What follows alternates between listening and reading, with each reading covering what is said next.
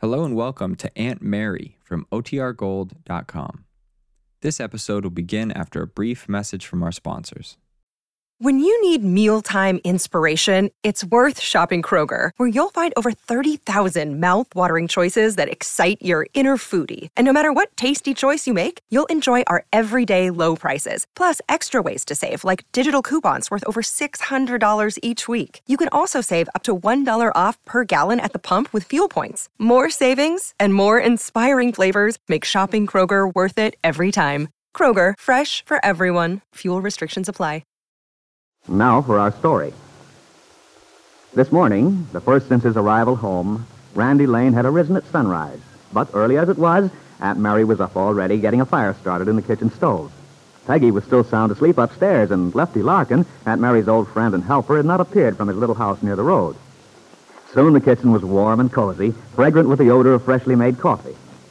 Now, mother and son, alone for the first time since Randy's unexpected arrival from the South Pacific the previous evening, are enjoying a leisurely, intimate breakfast. The kind they used to have in the old days. More coffee, son? Thanks. Tastes wonderful, Mom. I thought you'd probably sleep late this morning. Well, I was anxious to look things over in the daylight. Besides, I wanted to talk to you. There's so much to catch up. Letters are swell, but they never give the whole story. Oh, I should say they don't, even when you get a lot of them. Yours used to be all worn out from being passed around, reread. Lefty always carried at least one of them in his pocket to read to people. He must have bored everyone stiff with them. They weren't what you'd call literary masterpieces. They were from you. That was enough for us. It's funny. I can't get used to it. Being home? Mm-hmm. You think about it, dream about it, and then, well, when you're really home, you keep thinking it must be just another dream. Too good to be true. Well, it'll take you a little while to settle down. Yeah, I suppose so. But I've always noticed that the past recedes pretty quickly. The present blots it out almost before you realize. That's right, Mom, it does. Just now I'm sort of suspended between the two. Sort of floating. You look swell, Mom. Except maybe a little tired. I got a little older while you've been away, that's all. Oh, no. You've been working too hard. But I'll soon take care of that. You don't say. Well, I see that I'm going to have 3 bosses now. Peggy and Lefty weren't enough. Peggy. Good grief, how that kid has grown up. I just can't get over it. She was still practically a little girl when I went away. Yeah. Well, at that age, girls seem to mature all of a sudden. And then Peggy's had quite a lot of unhappiness for her years. She's gone through a great deal more than most girls in the last year or two. Mm-hmm. Oh, I had quite a talk with Dorn last night. From what he told me and what I knew already, I pieced together most of the story. Too bad it had to turn out this way. Yes. Although I think Nicholas was quite right to postpone the wedding. If he's right about Peggy's feeling for Bill Meade, I suppose he is. I'll have to meet that guy. Meade, I mean. From your letters, I've gathered he's had pretty rough treatment from the Calvert clan. That's one thing around here that hasn't changed, I'll bet. The Calverts. No, Randy. I'm afraid things are just about the way they've always been over on 11th Street. I'd hoped that maybe they would have pulled up stakes or something. Oh, I doubt if that will ever happen. Kitt was away for a while, though. She went to California. Yeah? Well, it's a darn shame she didn't stay there. I remember one summer vacation when she came home from school. She was a stuck-up, spoiled little wench even then. Poor child.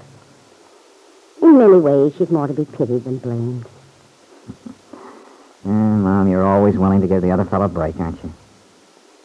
You know, personally, if I'd suffered as much from Ben Calvert as you have, the way he's always hounded you and tried to make things unpleasant, and now his daughter has to cross Peggy up, well, Well, Randy, I don't deny that Ben and Kitt have caused a great deal of unhappiness between them. You're darn right they have. But if you understand the reasons why people do the things they do, it's hard to hold them entirely responsible. Kitt especially. She's very much the result of her father's influence. Oh, that doesn't excuse her for being selfish and inconsiderate. No, perhaps it doesn't excuse her, dear.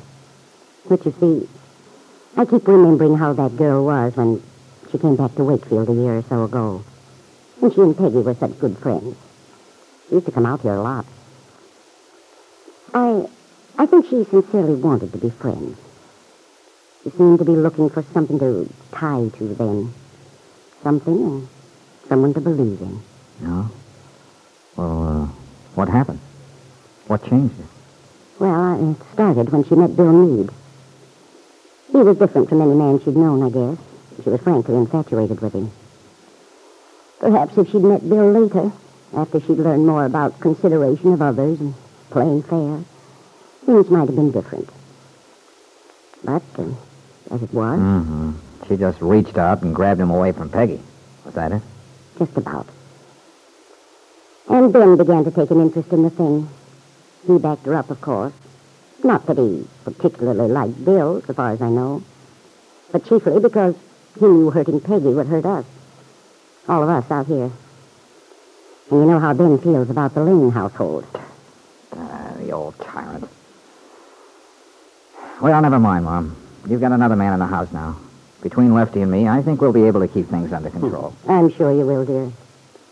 It makes me feel very safe having my son in the house again. Not that I want or expect you to take on any responsibility in regard to the Calverts. Well, I will. Oh, it won't be necessary, I'm sure. Mom, what makes you say that? They've been kicking up all this trouble. People like that. Well, Randy, sooner or later things catch up with them somehow. They can't go on breaking the laws of humanity and goodness without paying for it in the long run. Then you think Kitt Meade will have to pay eventually? Indeed I do. Yes, Randy. I'm afraid that young woman has a great deal of tragedy coming her way. And at that moment, Kitt Meade, the young woman responsible for so much unhappiness, the young woman whom Aunt Mary believed would sooner or later suffer a great deal of unhappiness herself, was sitting up in bed, comfortably propped with pillows, while she sipped her orange juice and coffee. She looked quickly through the mail which had been placed on her breakfast tray, examining the handwriting on each envelope. Then, with an expression of relief, she sank back, thinking. Nothing from Paul yet. It's been 2 days since he left. I wonder what he's up to. It's not like Paul to do nothing at all. I've got to find out what he's planning before Dad gets us into this fight over custody and the divorce. If Paul's taken it into his head to tell the story about Lisa... Oh, but he wouldn't do that. He said he wouldn't. He said he had another plan, a better plan. I can't see Paul doing anything which might expose him, too, but... Oh, if I only knew. The worst of it is not knowing what to expect. Well, I've got to know. Number, please. Hello, operator. This is Mrs. Meade at Ben Calvert's home. I want to put in a call to the Lake Drive Hotel in Chicago, please. I'll wait. Yes, Mrs. Meade.